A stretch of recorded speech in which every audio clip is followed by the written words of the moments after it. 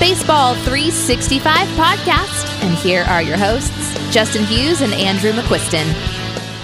Welcome to episode 24 of the Baseball 365 podcast. My name is Justin Hughes, host of this show. We try to provide at least one show a week for you discussing what's going on in the baseball world.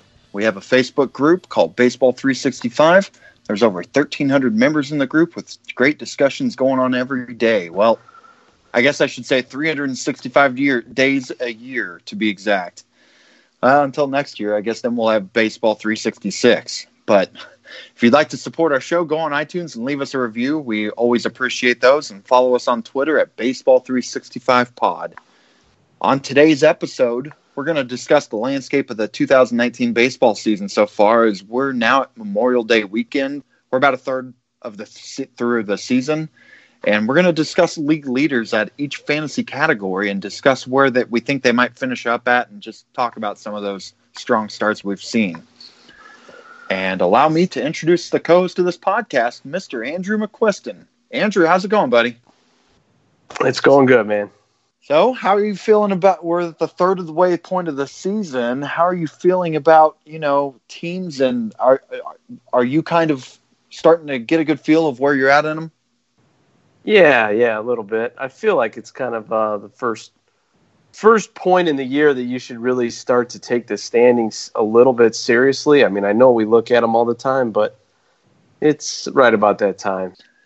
Well, a few weeks ago at the end of the show, we were talking about women listeners, and I asked if there were any women listeners to the podcast to tweet us and let us know that they're listening. And then we searched. And Andrew, would you like to guess how many females tweeted us over the last few weeks? I've been forgetting to mention this. My guess would be 0. You would be correct. Unfortunately, we searched far and wide, but we couldn't find a woman who actually would tweet us saying that they listened to this show. That's all right. Yeah, maybe someday. Maybe if we keep putting this plea out there, someday we'll have a woman tweet us and say, yes, we listened to your show and we enjoyed it. But I guess really we just want them to say they've listened. Got to work your way up. Yep, baby steps. Yeah. So before we get started, I thought I'd cover a few news bits from this past week. The first thing is that the Pirates finally promoted pitcher Mitch Keller up to start on Memorial Day. He's been a big-name prospect for the last few years. Some people have even felt like he's gotten some prospect fatigue. And in his first start, it wasn't the best start to the career. I think, Andrew, you and I both were watching that start on Monday night, weren't we? Weren't you two? Yeah, a little bit, yeah. And it was not a pretty first inning. He gave up 6 runs, including a 3-run home run to Jose Iglesias before he even got out of that first inning. It was pretty rough. And just before we even go any further, might I add, in that league that I've talked about, where I've made terrible fab pickups in that redraft league, guess who spent the remaining fab that he had left, $140 on Mitch Keller? Andrew, would you like to take a guess? Oh boy. So you have 0? You have 0 left? I have $7 left. Oh man. Oh, Nate Lowe, Mitch Keller. Oh, who else have I? Willie Calhoun, who is at least on the IL as compared to being out. And there was a fourth one who has already been optioned back to the minors too. I can't remember who. It's been absolutely brutal how my money's gone so far in that league. I'm surprised you were that into Keller. Because I would have, like, and I'm not just saying this because it was a rough first start, but I was actually thinking before he even pitched, he's probably up for one start and then he's going back down. Really? Yeah.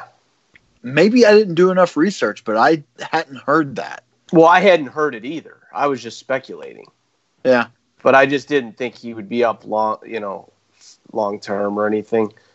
I mean, maybe, I know they sent him down, right? But now that Lyles is hurt, I heard maybe he'd come back up. I don't know for sure on that. I didn't hear anything beyond what they had done. But that makes me feel better. If he was brought up to possibly be a temporary guy, that's not as bad. I was thinking, as I put in the notes here, because they're the Pirates. They already demoted him. But if that was the plan all along, that doesn't make that so bad.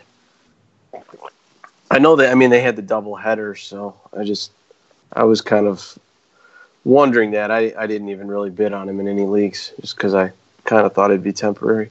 Yeah, the double header. I didn't pay enough attention there. That was poorly spent money. But that said, I mean, he could be back. He did settle down pretty good after that first inning. So yeah, he was better. 7 Ks, pretty good. We'll see how that goes. And, well, the Astros injuries start to continue to mount up, and this time it's Carlos Correa who has a fractured rib and is supposed to be out for 4 to 6 weeks. And when I was writing these notes, we hadn't heard how he got injured. And I've already shared it with you, Andrew. And this is one of the weirdest ones I've ever heard. He fractured his rib getting a massage at his home. Yeah, it's a pretty odd one. I never heard that. Sammy Sosa sneezing was always my favorite DL injury that I've ever heard of. This one's up there. And I don't think I've told you, my wife has been through massage therapy school. So when I was talking on the phone an hour ago, I brought this up and was like, one of the guys on my fantasy team, because I own him in Rotomasters too, he just fractured a rib and is out 4 to 6 weeks from a massage. And she's like, what? And I was like, yeah. And she said, well, I'm assuming he's going to sue them over that. And they do tell massage therapists to carry insurance because something like that, it could happen. So I found that interesting to hear from her. But I guess this is something that I've never heard of it happening, but it's something that they at least talk about because to get insurance, because there's always that possibility you just hit one the wrong way and fracture a rib. That's super weird. I can't imagine how angry I'd be if I was a player and that happened. Man, especially when your team has so many injuries going on right now anyways, and you're needed and you're hot. Correa's finally having a real good season after really scuffling the last few years with injuries, and he was finally healthy and producing. It's a bummer. Yeah. So their call-up is interesting, though. Miles Straw, who I actually saw in AA Springfield last year as an outfield prospect, he's been called up. He had started playing some shortstop this year in the minors to get some position flexibility. And with this injury to Correa, a spot may be opening, especially with Aledmus Diaz also hurt. So, Andrew, do you have any interest in Straw in redraft leagues? He does have a pretty good ability to take walks and steal bases. Not really, no. I just don't know if they'll use him every day. I'm not really convinced of that, even with the injury. So let's talk about that, because I know they got Bregman, who they can move over to shortstop. But I'm trying to figure – I was thinking about this afternoon and trying to figure out who else would be moving into these positions. Yuli Gurriel, is he still a capable third baseman? I mean, I don't think so, but they've used him there some. I mean, the logical thing to me would be to move Bregman to short, Yuli to third, and then Tyler White to first. Bring up Jordan or Tucker, or I don't know. But they're obviously not doing that, so I'm not really sure what their plans are. It's crazy that they've had these injuries. Springer's on the IL right now too, isn't he? Not Tyler White, by the way. Please not him. But wasn't Springer? Yeah, isn't he on the injured list? Yeah, Springer's out for a while. Everybody thought that that could be a time for Tucker or Alvarez to come up, and then Derek Fisher's up. Which it's getting to the point. It's like their whole team is hurt. I would just expect they would bring up the stud kids, but maybe they're not. I mean, they're Fisher, now Straw. I mean, it's kind of weird now. It's just weird to me. I can't help but wonder, the Astros, they've got money. They're not a small market franchise, but I can't help but wonder if they're thinking, you know what, we're this close to the Super 2. Let's just patchwork it and wait until after. Yeah, I don't know, but maybe that's what their logic is. All right, well, next up, we're going to talk about David Smeltzer, who was called up to pitch for the Twins. And this was a guy I'd heard Tim McLeod talk about on the Baseball 365 group and on his podcast with Rich Wilson. And he was he seemed into him, and he sure excelled in his first start last night on Tuesday night. 6 innings pitched, 3 hits, 0 walks or runs scored, and 7 strikeouts. So, Andrew, is this someone you'd be interested in? Maybe like as a backup bid on something. I mean, not too much, no. But that said, everybody kind of seems to need pitching right now. So I guess if you're in a pinch, possibly. Like if you're in a redraft auction league and you have $7, would... I wonder if 7 would even get him. I doubt it. I'm sure one of the listeners in this group is probably in that league and will now, just because I've said this, bid 8. Bid 8. If somebody bids and wins him for $8, they will get sworn at by me. That's funny. At least you know they're listening. Yeah, that's true. I'll swear at them and then say thanks for listening. Yeah. Keep me posted on that. I'm curious. We'll have to remember to talk about that once that comes. But yeah, it kind of reminds me of Tommy Malone a little bit. And Malone did have a little bit of a run there when he just came up, a soft tossing lefty who doesn't break 90 miles an hour, who first time through the league, he was having a little success and then it didn't go well afterwards. So if he's one of those guys, you could ride the streak if you're going to pick him up. Maybe he'll get you a few starts here, maybe 5 to 10 starts. He'll be successful, but this is not a guy I'd be thinking you could ride for the rest of the season by any means. Right. Yeah. Yeah. Short stretch, anything could happen. He could be good for a short stretch. Okay. I wanted to finish up by talking about a few hot players that we both wanted to discuss. And I'm going to start off with the Yankees catcher Gary Sanchez, who now has a .264 batting average, and he had his 17th home run, I think, last night. And he has 33 RBI in 37 games so far this year. And Andrew, you mentioned that you wanted to talk about him, and you had a point you wanted to make tonight on him. So the floor is yours. Fire away. Yeah, no, I just don't really think it's close anymore as far as the number one catcher. I mean, I don't know what else the guy has to do. He's leading the American League in home runs. He missed a couple of weeks, and he's just absolutely crushing it. To me, he's clearly now, and I liked him the most before the season, but it's pretty clear now to me that he's the number one catcher. Yeah, I think with what he's doing, it's hard to deny that. People who drafted JT Realmuto, as I look at his stats for the season so far, they're getting about what they paid. I shouldn't say what they paid for, but he's pretty much repeating what he did last year. And I did expect an uptick in the power department, possibly because he's playing in Philly, and maybe he's up a little bit so far in power, but it's just a catcher that's steady in a terrible market. But when you look at him compared to Gary Sanchez, and this is why we said what we said before the year in terms of Sanchez's upside is otherworldly compared to all these other catchers. And Gary's shown it now.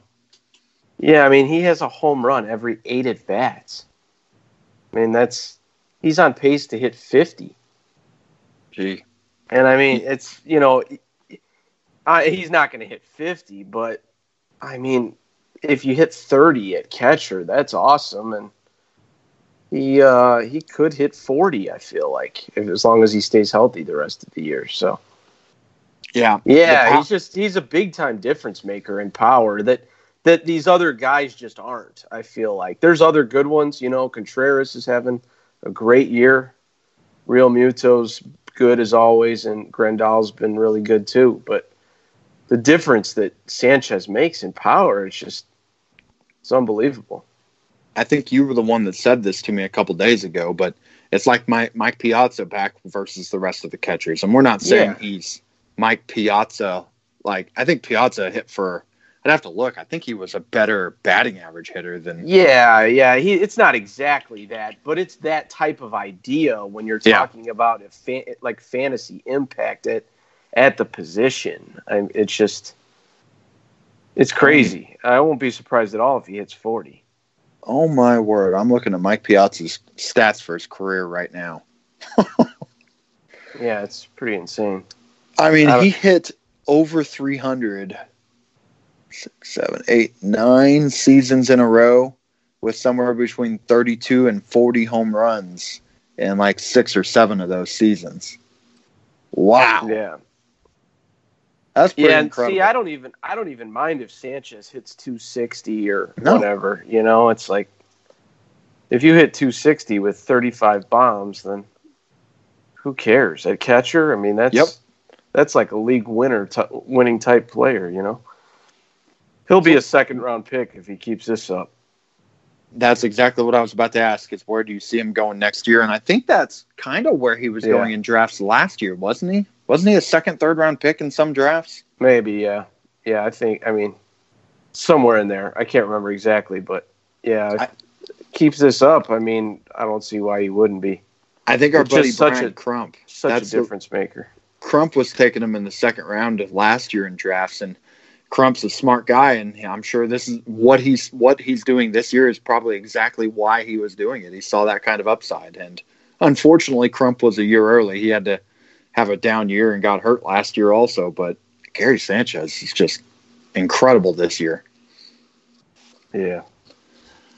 Okay, well, next up I thought we'd talk about Rays outfielder Austin Meadows. This is a guy I want to talk about because I don't think we've talked about him much this season. I was pretty high on him going into the year, and I don't have it in front of me. I think in the bold predictions, I thought I had mentioned he'd finish with something like 45 home runs plus steals this year. And I'll admit, I even thought that was pretty bold. I was more hoping for 30 to 35, but thought, well, I'm going to go bold in this bold prediction and put 45. But even though he's missed a few weeks with a thumb injury, he's already at a .356 batting average, 12 home runs, 6 steals, and 31 RBI in 36 games played so far. We may be on the verge of a big breakout here. And Andrew, I have some attachment to this because I own him in both dynasty leagues. So I thought I'd ask you. We've talked about him some, and there's been discussions going on around us about him in the past week, but people are wondering how early he could be going in 15-team redraft leagues next year. What do you think? It's going to depend a lot on the rest of the season. If he continues doing this, I think he could be like a third rounder. He does need to keep it up, though. I mean, if it's one of those things where he has a huge first half and then he has a bad second half, he's not going to be even close to the third round. So I probably should have kind of specified that when we discussed it the other day, a little bit, when we were talking about it in the chat or whatever. But he reminds me a lot. I heard this comp said by somebody else, and I thought it was a real good comp. That caliber player, not saying apples to apples here, but value-wise, if he keeps this up, he may be an Andrew Benintendi level player. And I thought that was a real good comp just because guy who hits for good average, who doesn't hit, who you wouldn't think is elite at power speed, but is pretty good at both. True fab, 5 category guy there. He's that type of player for sure. I mean, he's just good at he's does no real weakness like across the board, and I've got him in a dynasty league and a redraft, so I've been paying attention. He's been really good.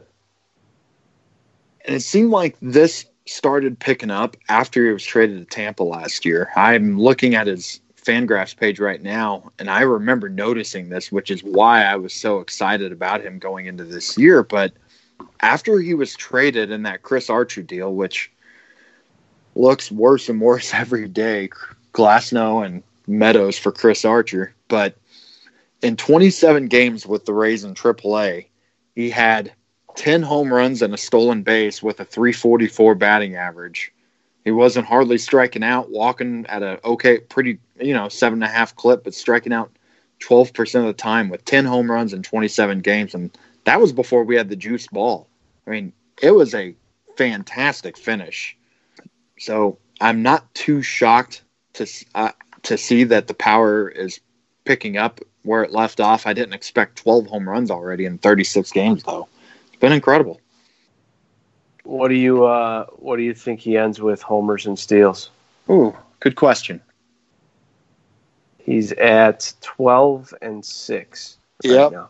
In 36 games, we're at the third way point of the season. Yeah, because he missed a little bit of time. Yep.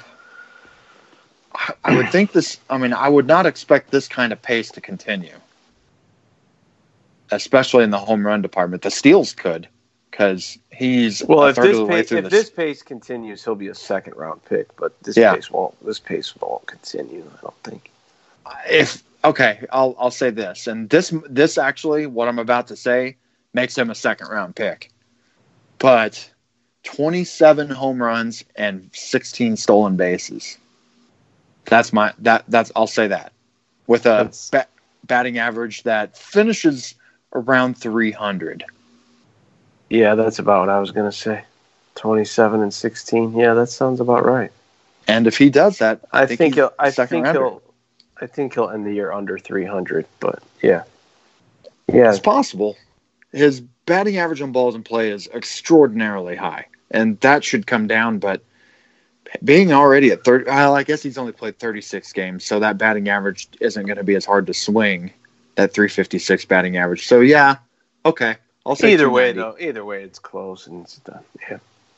But, yeah, I'm about with you. 27 and 16 sounds about right. Okay. Well, let's discuss the league leaders. I thought this would be fun to talk about, given we say that you can look at the standings about this point. And I thought, well, why don't we talk about league leaders? We're going to talk about MLB standings at some point, but we might save that for halfway point of the season. And we're going to start off with batting average. And I've got the top 5 hitters here. And Cody Bellinger is leading the league at 386, which I knew he was hitting for a high average. He's in a lot. He's going to be in a lot of these. So yes, Bellinger definitely gets brought up a lot. And behind him, almost 50 points behind him, is Josh Bell. At 339. Tim Anderson at 337. Jorge Polanco at 335. And Nolan Arenado at 335. And, they always say batting average is fluky. Looking at that top 5 right there, that tells me just how you just can't predict batting average in fantasy baseball. No, especially over like a third of a season. Yep. So let me ask you this. Bellinger is not supposed to be this kind of batting average guy. I mean, his strikeout rate has dropped significantly. I'm loading his page right now. Geez, it's still at 13% right now with a 14% walk rate. But given how far he is ahead of the rest of the hitters, if you were having to pick a batting average leader at the end of the year, would you take Bellinger or the field? The field. You still would take the field? Easily. Oh, really? Yeah. Huh. I don't know. I'm not saying that I'm convinced that he's even a 330 hitter. But man, that's a big jump right there ahead of everybody else. Maybe it's really not a 1 week slump, and it really isn't. It can change quick. Yeah, I would easily take the field, not even close. Man, if he wins the major league batting title, I'll be wrong. But yeah, no way. I don't think I want to make a 365 bet on that, but I'm so tempted to. You're right though. It could swing so quick. Yeah, I mean, if you're giving me everyone else in the league, you can have Bellinger. Where do you think his batting average finishes at the end of the year? Let me ask you that. Well, higher than I would have said before the season. Of course. But I don't know. Probably a little over 300, 310. Okay. Somewhere in there. I can't really argue. I mean, he could hit 320, I guess. I don't really feel comfortable even with that. But yeah, if you're giving me the rest of the league, I'm taking the rest of the league. I hope we can go back and look at that at the end of the year, because I hope I remember when we're talking about the year in review that at the third way point he was hitting 386, just to see where he finishes, no matter where it is. It just would be fascinating. We may not remember the exact number, but we'll remember that he was out in front. Maybe. I do have my show notes. and I keep all of them. So in my iPad, so maybe we will have it. Yeah, I hope we remember to go back and look at that. Okay, we'll move on to home runs, and Andrew, or actually, I'll list them off first. Christian Yelich is leading the league at 21 home runs. Bellinger with 18. And if I forgot to mention this, I should have mentioned this before. All of these stats are as of Memorial Day. I think I took these stats at about 11 p.m. on Memorial Day night, trying to get through the third waypoint of right there. So these, as we're recording here on Wednesday night, they could be a little different. But anyway, Yelich at 21, Bellinger at 18, George Springer at 17, rookie Pete Alonso at 17, and both Josh Bell and Eddie Rosario both have 16 each. And Andrew, you and I both discussed Yelich and Bellinger a lot over the course of the last month. And a few weeks ago, we did the over-under game on home runs for both Yelich and Bellinger. And with Yelich at the time, we both took the under of 40 home runs. I think we were both in the maybe mid to low 30s. But with him at 21 and the third waypoint of the season, would you still stand by that? Or with him still raking and at 21 right now, would you take the under or over? Man, it's so close right now. I think I'd take the under still. But it's really close. He could easily hit 40. I think it's really close to a push for me. But every game they're in Milwaukee, it's a home run, it seems like. Yeah. It's hard to wrap my mind around what he's doing. I could easily see him having like 28 at the break and hitting like 37. Yeah. 30 or 38. I just could. But yeah, I mean, he could hit 40. Yeah, of course. I haven't looked to see what his home run to fly ball rate was this year in a while. Do you know what it is? No, I haven't looked. It's at 36.8%, which last year was 35%. He just loves playing in Milwaukee. Yeah, it's wild. Yeah, I'd still say under, but it's right there. I mean, it's actually his ground ball rate's dropped this year, and that's good. He's 40% fly ball rate this year as compared to a career 21%. That's interesting. Huh. That right there makes me wonder if I should be taking the over. But I don't know. I don't know what my answer was. If I had to bet my mortgage on it, maybe I think I might take the over, but I don't feel great about either one. Okay. Yeah, I don't blame you. Let's move on to Bellinger, and we actually have a 365 bet. I did have the guts to, I shouldn't say have the guts. I felt more confident to take the over on him at 40 at the time, and he's at 18 now. Do you feel the exact same, that you still take the under, or have you been swayed on him at all? I think he's even up a little bit from that. You're right. Yeah, he's at 20. He's at 20 now, so he's at a few since this. Yeah, I think Bellinger will end with more than Yelich. So, yeah, right there. Right around 40. I mean, yeah. Okay. Well, in that case, I'm etching it down. But now. that's W. Yeah, I wouldn't be surprised if he hit 47, you know? I'm always going to kind of lean under in there in a lot of these, because they're also like, you know, when you get like Vegas totals on this stuff, they have to bake in injury potential too. Because like either one of them goes down for a few weeks, that's it. They're not, they're done. That's it. So I'm not saying that'll happen. Obviously, you hope it doesn't. But yeah, I'd be more likely to take the over on Bellinger than Yelich, but not by much. All right, well, Alex Bregman isn't listed here, but I thought I'd throw him in because he did hit 2 home runs on Tuesday night to get to 17 already, which is pretty incredible for a guy that's as small as he is to be tied in the AL for the home run lead now. And I really expected regression from last year's totals, but he's pacing to beat them.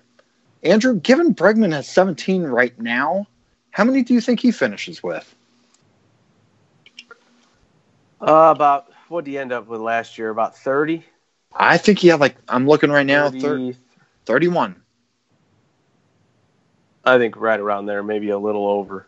I was going to say 33. 34 was my number when I was thinking about it. So we're in the same ballpark there. Can I add something here? Yep. I think Pete Alonso can hit 40. Oh. It would not shock me at all. I think he's right there with these guys too. It's fun. He just kills the ball every single time he hits it. Yes, when he makes contact, it is crushed. I swear, it is. I was watching a game a few days ago, and they had the infield in on him. And I think I even made the comment, you did. If I was an infielder, I'd be scared for my life. Because it was, the situation warranted it, whatever it was. They had to cut down the run at the plate. But, it's just he's only hitting 250, and there's some strikeouts there. But, man, when he hits the ball, he just crushes it. I wouldn't be surprised if he hit 40. I think I told you last week, he's struggled in the on-base department since the end of April, but he's still a rookie who's going through adjustments right now. I'm not really overly worried long haul, but he definitely has cooled off from that hot start where he was hitting the upper 300s and his on-base percentage was in the mid 400s. Well, they're not taking him out of the lineup, so he's going to have all the opportunity to get there. Yeah, I don't disagree with any of that, and I do think he's got a real shot at 40 also. I'm not even saying any of that to argue with you, but in a redraft league, if somebody was willing to pay full price to get him, I would consider it depending on what they're offering. I would at least consider it. I mean, it's hard to trade a guy like that, but if you had a need at another position, you needed speed or something, and you drafted Alonso late and you've got some other established power hitters, I wouldn't be opposed to trying to trade him if you could get the value, full value out of what he's doing right now, because batting average could continue swinging down a little more. I mean, it's at 250 now, and maybe not much, but that was with an incredible start right there. What about Derek Dietrich with the Reds? The guy took a minor league deal with the Reds before the season, and he hit 3 more home runs on Tuesday night, giving him 17 on the season. Is this guy real life, or is he make-believe? Well, this version of him isn't real, but he's definitely having a really good season. It's pretty wild. I think he could hit upper 20s to 30. Yeah. That's a heck of a season. I'm sitting there. Yeah. He's hitting. This is almost like when I looked up Tommy La Stella's page there a month ago and was talking. He's hitting 254. And do you know what his batting average on balls in play? Just take a guess on what it is right now. 378. You are almost 200 points off. It is actually, you're over 200 points off. It is 176. Oh my gosh. That just Wait, what did you say he was hitting? 254.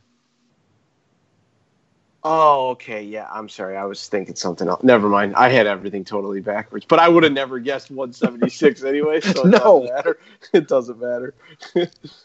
That's incredible. That's like La Stella when I saw what he was doing so far, and I saw his BABIP, I was like, dang. That's incredibly low for a guy who's having the year. It seems like most of his hits are homers. Mm-hmm. I actually have him on one team. I've just been playing him in my outfields every day now. I mean, you said most of his hits are homers. His home run to fly ball is 36%, so he's in Christian Yelich territory, but he's also, just like Yelich, playing in an awesome park to hit in. Going from Miami the last few years, a 13% home run to fly ball rate for his career. And you go to Cincinnati, and those balls are going to go out, and he is putting the ball in the air significantly more, 52% of the time, compared to a career average of 39%. So he's definitely elevating the ball more. And also, oh, sorry, go ahead. Oh, it's all right. I was just going to say, and also he's got the bat flips to go with it. Yeah, he definitely likes to showboat a little bit, but yeah, better lineup, better park. I mean, he's definitely having a good year. For those of you who were lucky enough to grab him in free agency, good for you. All right, we'll move on to runs scored, and Cody Bellinger's leading the league with 47, Trevor Story with 44, Christian Yelich with 42, Mookie Betts and Chris Bryant also with 42. Not really too many big surprises there, but I thought Bryant would be the interesting one to talk about this year, as he had a tough year last year with shoulder problems, rested in the offseason, said he felt great this spring. I predicted a huge bounce back. Andrew, you weren't as sure that he'd be an elite third baseman again, and after that first month, I wasn't sure. I was taking back what I felt. I'm like, well, this doesn't look good. But, man, he's caught fire in the month of May and now has 12 home runs and 42 runs scored. So my question to you, Andrew, is do you think he's back to being an elite-level third baseman? Close, yeah. He's definitely looked good. He had that nasty collision earlier in the week. I think it was Sunday. Yeah, Sunday. Mm-hmm. And he's just back tonight, and they're DHing him. So, but yeah, that could have been. I don't know. Did you see that? No, I didn't even know he had hurt him and Hayward. They collided. Oh. It could have been really bad. It wasn't too bad, but it was one of those where they were running full speed at each other, and they hit, and it was awkward because they kind of braced, but it could have been a lot worse than it was. Luckily, it wasn't, but. Those are two big bodies, too. Yeah. He came off the field kind of gingerly. He hasn't played the last couple days, but yeah, he's looked good. He's close to that level. I mean, we always knew it was in there. It's just he had gone backwards since the first season or two. So I was just, all my comments on that was an observation based on what he was doing. But yeah, he's looked better this year. And it was a fair one to have. I mean, 2016 was his MVP season. 2017, he was healthy and dropped down to 29 home runs. And last year was a wash, but I mean, he was pretty terrible last year with that shoulder injury. And if you're going to get healthy and you move back to being a 25 to 30 home run hitting third baseman, there's not too much exciting about that, where he does need to keep those home runs over 30 to really be seen as a really good third baseman in fantasy baseball right now. Yeah, for sure. Okay. We move on to RBI and talk. Look who's at the top. Cody Bellinger with 48, Josh Bell at 47, Eddie Rosario at 45, Marcell Ozuna at 45, and Nolan Arenado at 44. And I thought we'd talk about the middle three on this list, as we haven't talked about them really yet. Bell, Rosario, and Ozuna. And of those three, who do you think finishes with the best season? Josh Bell. Huh. That's a guy I know both of us did not like going into this year. We were both like, what is there to get excited about this guy? 12 home runs last year, and I think his ground ball rate, up near 50% the last few years. And man, it's been a turnaround for that guy. Yeah, it has. Rosario's been really good too. It could be either one. I'd say probably either over Ozuna, but yeah, it could be any of them. I feel like Bell's off to the best start, so I just take him, but it could be any of them.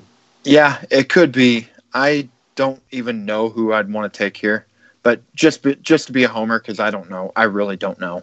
I'm going to say Ozuna, just to be a homer. Because it wouldn't shock me of any of those three. No, yeah, it wouldn't shock me.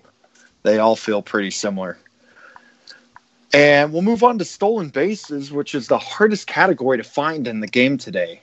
What really blew me away, we're at the third way point of the season, and right now there are only 7 players in the major leagues who have double-digit steals. 5 in the American League, and only 2 of them in the National League.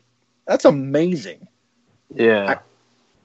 I remember playing 10, 15 years ago, and there'd be a half dozen guys with 25 to 30 at this point.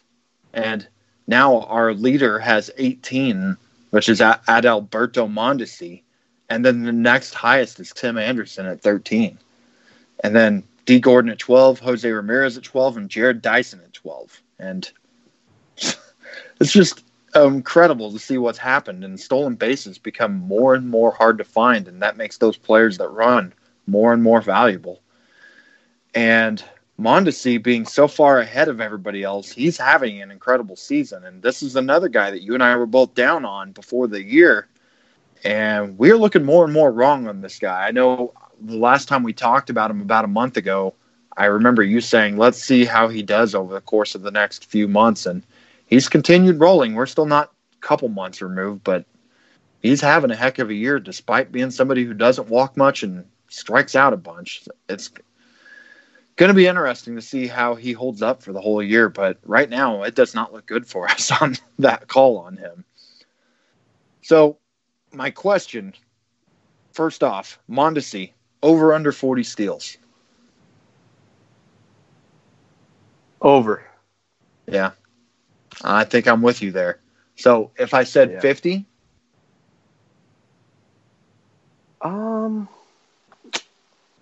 Close. I think he's close to 50, yeah.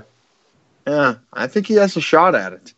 I'd probably take under, but I think I think he can get close. For the record, I'm slowly turning the corner on him. I will admit I was very hard on him in the preseason, and he has looked really good. So we're still 2 months in. I feel like things could still happen. There's still flaws in his game that I'm not a fan of, but he has looked really good, and I was definitely wrong on him. And the thing is too, is what he does, and the way he does it, it's so valuable right now in the game because there's just not a lot of guys that run like this. And that's kind of the separating part too when you really get down to it.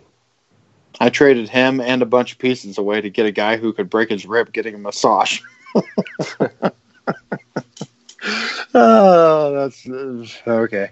But he just might be one of those Javi Baez type players, the guys who defy, strike out over a quarter of the time and don't walk much, who just, they hit the ball so dang hard, it doesn't matter. They still will compile the stats and be an elite player, which I don't know how long of a run he'll have being that. He's still so young. He could do this for a few years. Wouldn't shock me, but man, he's an exciting player in the league. That's for sure. Yeah. It really surprises me, like, that he just keeps hitting for average. Mm-hmm. Like it just really does. That just surprises me more than anything. And I think I even said this when I wasn't into, him as a fantasy player, but just him stealing bases, it doesn't surprise me. I mean, if he was going to stick, I kind of thought the whole time that he would get the steals. But yeah, just how much he's hit for average and his lack of walks, it's weird. It's kind of strange, but yeah, he's definitely been really good. Yeah. All right. Next question. Does anybody else in the major leagues steal 40 bases this year? Oh, that's a good one. I would probably say no. So you take the field, you take nobody. Well, all right. Well, what are you asking? Are you asking the field? I'm not saying, the whole field, not any one specific player. To steal 40? Yeah. Besides Mondesi or something? Correct. I don't know. Probably not. Maybe, though. It's just a heater from any of these guys. I mean, Malik Smith, D. Gordon, any of these guys can get on a run where they just do it. But I think I'm with you, though. I don't think anybody does. I think the person who comes closest isn't even on this list, and that's Trey Turner, who's got like 5 or 6. I think he's the closest shot. But I think I'm with you. I think we have one person who steals 40 bags this year. Yeah, Malik stole like 4 the other night, so he's right up with these guys too. Yeah, that was. He was in the minors. He's probably at 12 now. I think he had 8 when he was 13. Sent down. 13? Yeah. Yeah. He might do it. Yeah, just playing time though, That's really what it comes down to. All right, we'll move over to pitching, and we're going to start off with the batting average of hitting or pitching, which is wins, the luck-based factor. And Domingo Germán with the Yankees, he's got 9 wins. Verlander has 8, and there's a whole bunch of people with 7. Hyunjin Ryu, Jake Odorizzi, Jose Barrios, Brandon Woodruff, Martin Perez, and Max Fried all have 7 wins as of Monday. And I'm not asking who, just like with stolen bases. This is a luck-based stat, but stolen bases isn't luck-based, but I'm not going to ask you to pick one. But I'll pick one. How many people win 20 games this year? 1. For Justin Verlander? Justin Verlander. Okay. That's fair. And I think it's funny because it's such a luck-based stat. It's almost dumb, but yeah. He's the man. It's just I watched that guy. I have so much confidence. I would start him in Coors Field against the 27 Yankees and not even feel bad about it. Like, he's just so awesome. He is. Yeah, I feel like he's going to win every time he pitches. It doesn't mean that he does or that he, but just the confidence level, he's just so awesome. He's my number one pitcher rest of the season. I don't think I could argue with that. I think I would agree. There's a few in the conversation, but he'd be my number one. I don't remember who, but somebody asked a few weeks ago or a month ago on Baseball 365 how many pitchers you'd take above somebody rest of the season. Yeah. I don't remember if it was Verlander. But I think there was some type of conversation involving that, and it was like, I think people, it was like Scherzer, maybe Sale, DeGrom, but yeah, it's pretty much the consensus. I think Verlander would be my one also, though. Yeah, he'd be my one. He can get close to 300 strikeouts. He could win 20 games, and he knows he's a really good pitcher. Yeah, and he's just a horse. I mean, he's out there going deep into every game. He's on a great team. He's just ridiculous. Yeah, I can't believe that he just keeps doing this at his age. It's like, when is he going to fall off? It's just he has the Kate Upton fountain of youth. That's how he's doing it. Yeah. Yeah. Okay. We'll move on to strikeouts. No real surprises here, but Garrett Cole has 100. Max Scherzer has 96. Verlander 95. Trevor Bauer at 88, and Chris Sale at 88. And I don't really have much to add on any of these guys. They're all awesome pitchers. Do you have anything you want to mention on any of them? No, not really. It's pretty much the high strikeout pitchers, to me, are generally the best pitchers in the league. And it's pretty much what you're looking at here. Yep. And as we get to ERA, you're not looking at the 5 best pitchers in the league. Yeah. Hyunjin Ryu at 165, who's been very steady the last few years. So I don't say any of this to crap on these guys. These guys are having good seasons. But it also talks about ERA and how it can be very luck-based, especially in a small sample. And Jake Odorizzi at 2.16, Luis Castillo at 2.38, Verlander at 2.38, and Frankie Montas at 2.4. And my question for you, Andrew, which of these 5 finishes with the worst ERA? Frankie Montas. Okay. Yeah, I think I'm with you. It's him or Odorizzi. I don't know which. I feel really good about the other 3 and bad ERAs that they're usually typically. Well, I say that Castillo was probably near 5 at this point last year, but he's turned a corner, and I think I don't have a problem with Montas. Okay, we'll move on to WHIP, and we got Verlander leading the league at a 0.74. Ryu is at 0.83. Greinke making his first appearance in these leaders at 0.87. Yanni Chirinos with the Rays is at 0.91. And Caleb Smith is at 0.96. And again, I don't have much to add here unless you got something to say, Andrew. No, man, how about Ryu, huh? What a year so far. Jeez. In a year where Kershaw was hurt to start the year and Walker Buehler has had a tough start. I mean, it's not been the start we were hoping he would have. I mean, he's still a really good pitcher who's just had some bad fortune, but Ryu's really come up big for that franchise this year. It's just so crazy. It's like that's all the Dodgers need is a guy like that to pitch like that. Like if Ryu didn't pitch the rest of the year, like we said with Pollock, the Dodgers would probably be totally fine. It's just funny. It's just funny. It's like we said with the Yankees. Just what they needed was to have a little bit of luck out of one of their pitchers. They really needed some good luck. Right. Okay, we'll move on to saves. Kirby Yates with the Padres, he's leading the league at 20 saves so far, and Shane Green at Shane Green with the Tigers is at 16. Aroldis Chapman is at 14. Kenley Jansen is at 14, and Felipe Vasquez, Brad Hand, Roberto Osuna, and Edwin Diaz both all have 13. And I wanted to ask you this question, which is, how many saves does Shane Green finish with? 28. Okay.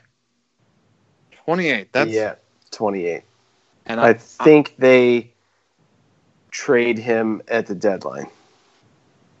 Or they should. They should. I mean, whether they do or not, but they should. And if they can get any type of value out of that guy, it's just a beautiful move for the Tigers because it just makes way, way too much sense. You know, the last two seasons, at this point, Shane Green was the closer, and everybody kept thinking, well, they're going to trade him this year at the deadline, and they haven't. Yeah. But this year, with the performance he's having, I think his value is just going to be a little higher to where I'm not saying it was the right move for them to hold the last 2 years, but I think it's worked out to where I think they'll get a better return this year than they would have the last few years. Yeah. They'd be crazy to not trade him this year. I agree that they'll get more. I mean, that's kind of part of it too. I feel like now that he's done it for a couple of years. Yeah, I think that they can. I'm really curious. I'm not the biggest Shane Green fan. I never really have been. Mm-hmm. But I'm really, really curious to see what they can pull for him. I kind of almost hope, and I don't even own him in fantasy on any team, but I kind of almost hope he's really good up until the deadline, just to see. I'm so curious to see what he would bring in, and if they, I feel like it could be a pretty decent amount, especially if he's good from now until July 31st. You know, in RotoMasters too, one of the picks I made in 2017 in that startup that I hated the most, I reached to get Joe Jimenez because I thought he'd be the closer by midseason 2017. Yeah. And that was a terrible pick. I guess I shouldn't say no matter what happens. If he turned into a really good closer for the next 10 years, obviously it's worth it. But I reached for him, and I'm hoping this year he finally gets that shot, even though he hasn't been that great the last year or two. He's been okay, but not. Was Green even the closer at that point? I'm trying to remember. Yeah. Well, I think he was. He was. Let me pull up his page to see when he started accruing saves, because he didn't start whatever year he got that job with the job.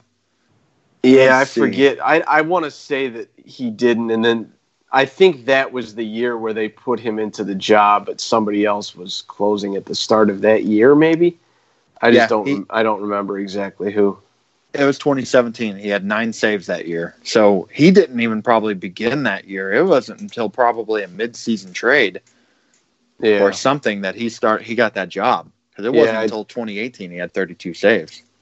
Yeah, I can't remember who was closing for them, but he's been their closer for shorter than I remembered. You know who it probably was? Jose Valverde. I know that's not really true, but it felt like he was their closer forever. Yeah, I think everybody's been kind of waiting around on Joe Jimenez, but it just hasn't been his time yet, I guess. He's going to get a shot, and I'm not completely confident he will hold that job and be a great closer. We'll see. But I think they're going to give him the shot. And it should happen this year. We'll see. Yeah.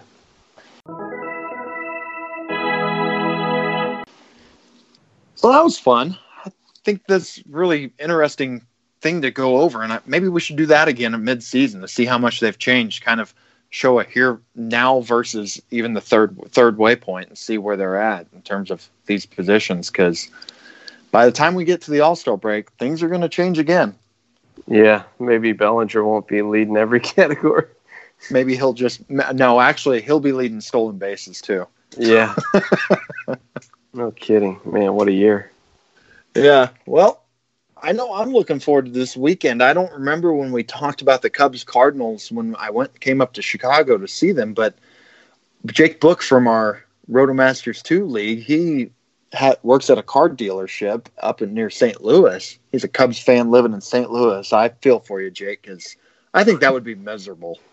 Living in a town where the rival team lives, I think that would be awful. Yeah, that'd be tough. No matter where you live, I think that would be terrible. But he works at a car dealership, and they did a drawing for Cards Cubs tickets for this weekend, and 247 people put their names in for that drawing. You had to like the page and share the post, and I did that, and I was the one that was drawn out of the 247. So my wife and I and my daughter and a couple of our local friends here, we're going to drive up to St. Louis, and for the second time in a month, I get to see the Cardinals and Cubs. That's pretty excited about that. I haven't even looked to see who's starting that game.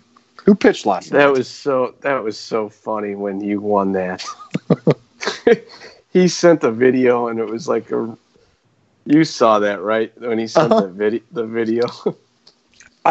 He messaged me for those who don't know, he just put the video up of him randomizing the order, and it was whatever it was, 247 names.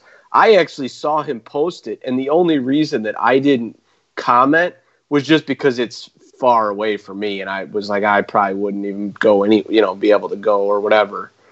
So I would have done it, if it was in Chicago or something, but I just laughed so hard when he posted that and you had won.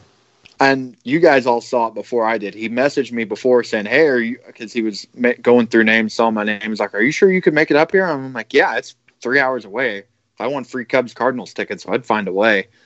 And I was busy working, so I put my phone down, and I looked at it later, and I saw I'd been tagged in our league messenger chat saying Justin Hughes is the luckiest man alive. And I already knew what that meant with the video there. Because for those that don't know, in Rotomasters 2, I was the luck of the draw and got Mike Trout as the number one pick. And in the other dynasty I'm in with Book, that's where I drew myself number one that we joked about this offseason. So I've had 2 number one picks in dynasty startups, and I've won this drawing for things that Jake Book's been involved in. Fortune. Yeah, it's crazy. I guess this will be an interesting matchup if it's the guys who started last night, because last night's Tuesday, and usually you can count on, sometimes there's off days that mess with things, but Adam Wainwright started for the Cardinals last night, and didn't John Lester start for the Cubs? Yeah, Lester. That's a throwback. Yeah, Hendricks tonight. Yeah, man, I had Gausman going in my online championship. Mm-hmm. Did you see his line?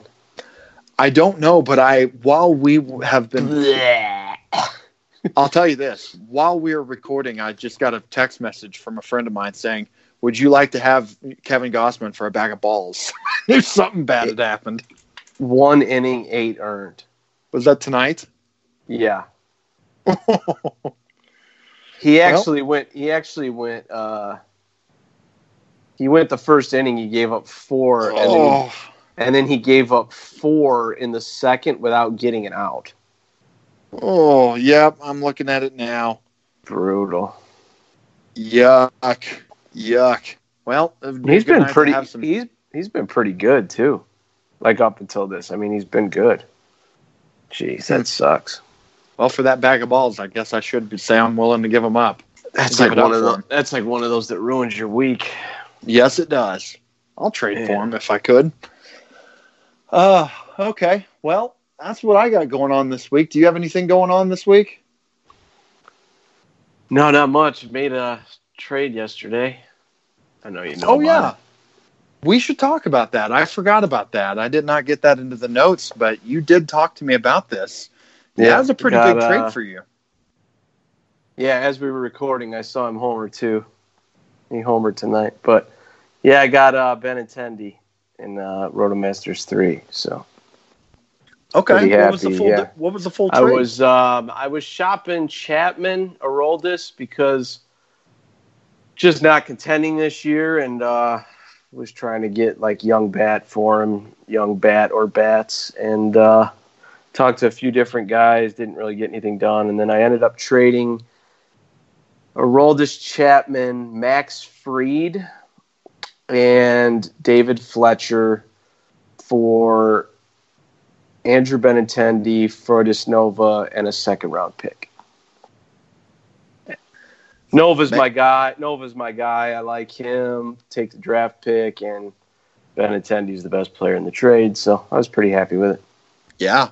And the guy that I traded with, he kind of needed pitching and definitely needed saves, so it was good. This goes back to, I think I said this whenever we talked about my Whit Merrifield trade. Even if you're in a dynasty startup, I took Whit Merrifield because I thought he fell too far. And I decided I was going to take a chance here and prove to myself that I could hold out and get max value. And you kind of did the same thing with Chapman. You drafted really young, and you took Chapman because you just thought he fell too far and thought you could get that value back. And that, along with Fried, who is having a great year, but when did you take him? Did you tell me like 30 some odd round? Yeah, I think I took him in like round 31 or something. Yeah, I mean, he obviously has completely outperformed what I expected at the time. I mean, I was kind of just looking at that point to fill major league slots with young players that had some potential, and he just obviously landed in the rotation and has kind of taken off. So, but yeah, so that's my point here. You took one guy who you took to get some trade value. You got another guy who his value grew. I mean, Fried could turn into an ace. It's possible he turns into a low 1, high 2. We don't know, but you managed to get some real good value out of that in Benintendi. I love that deal, and you know what? Yeah, it was round 31. Round 31. It could help the other guy get a championship, and it could be a win-win. We'll see, but no matter what, I think you made a good move there. Yep, I'm happy with it. Okay, well, that's a good way to close out here. So if you don't have anything else, I guess we're going to get out of here, and take care, everybody. Yeah, take care, guys. Thanks again for listening to the Baseball 365 podcast with Justin Hughes and Andrew McQuiston. Be sure to check the show notes for all the details on today's episode, along with quick links to Facebook and Twitter. If you have a question, a comment, or a suggestion, we would love to hear from you. You can find us at the Baseball 365 Facebook group or send an email to us, baseball365pod@gmail.com. And if you like the show, take a moment, rate us on iTunes. And once again, please join the Baseball 365 community on Facebook. That's where baseball lives 365 days a year.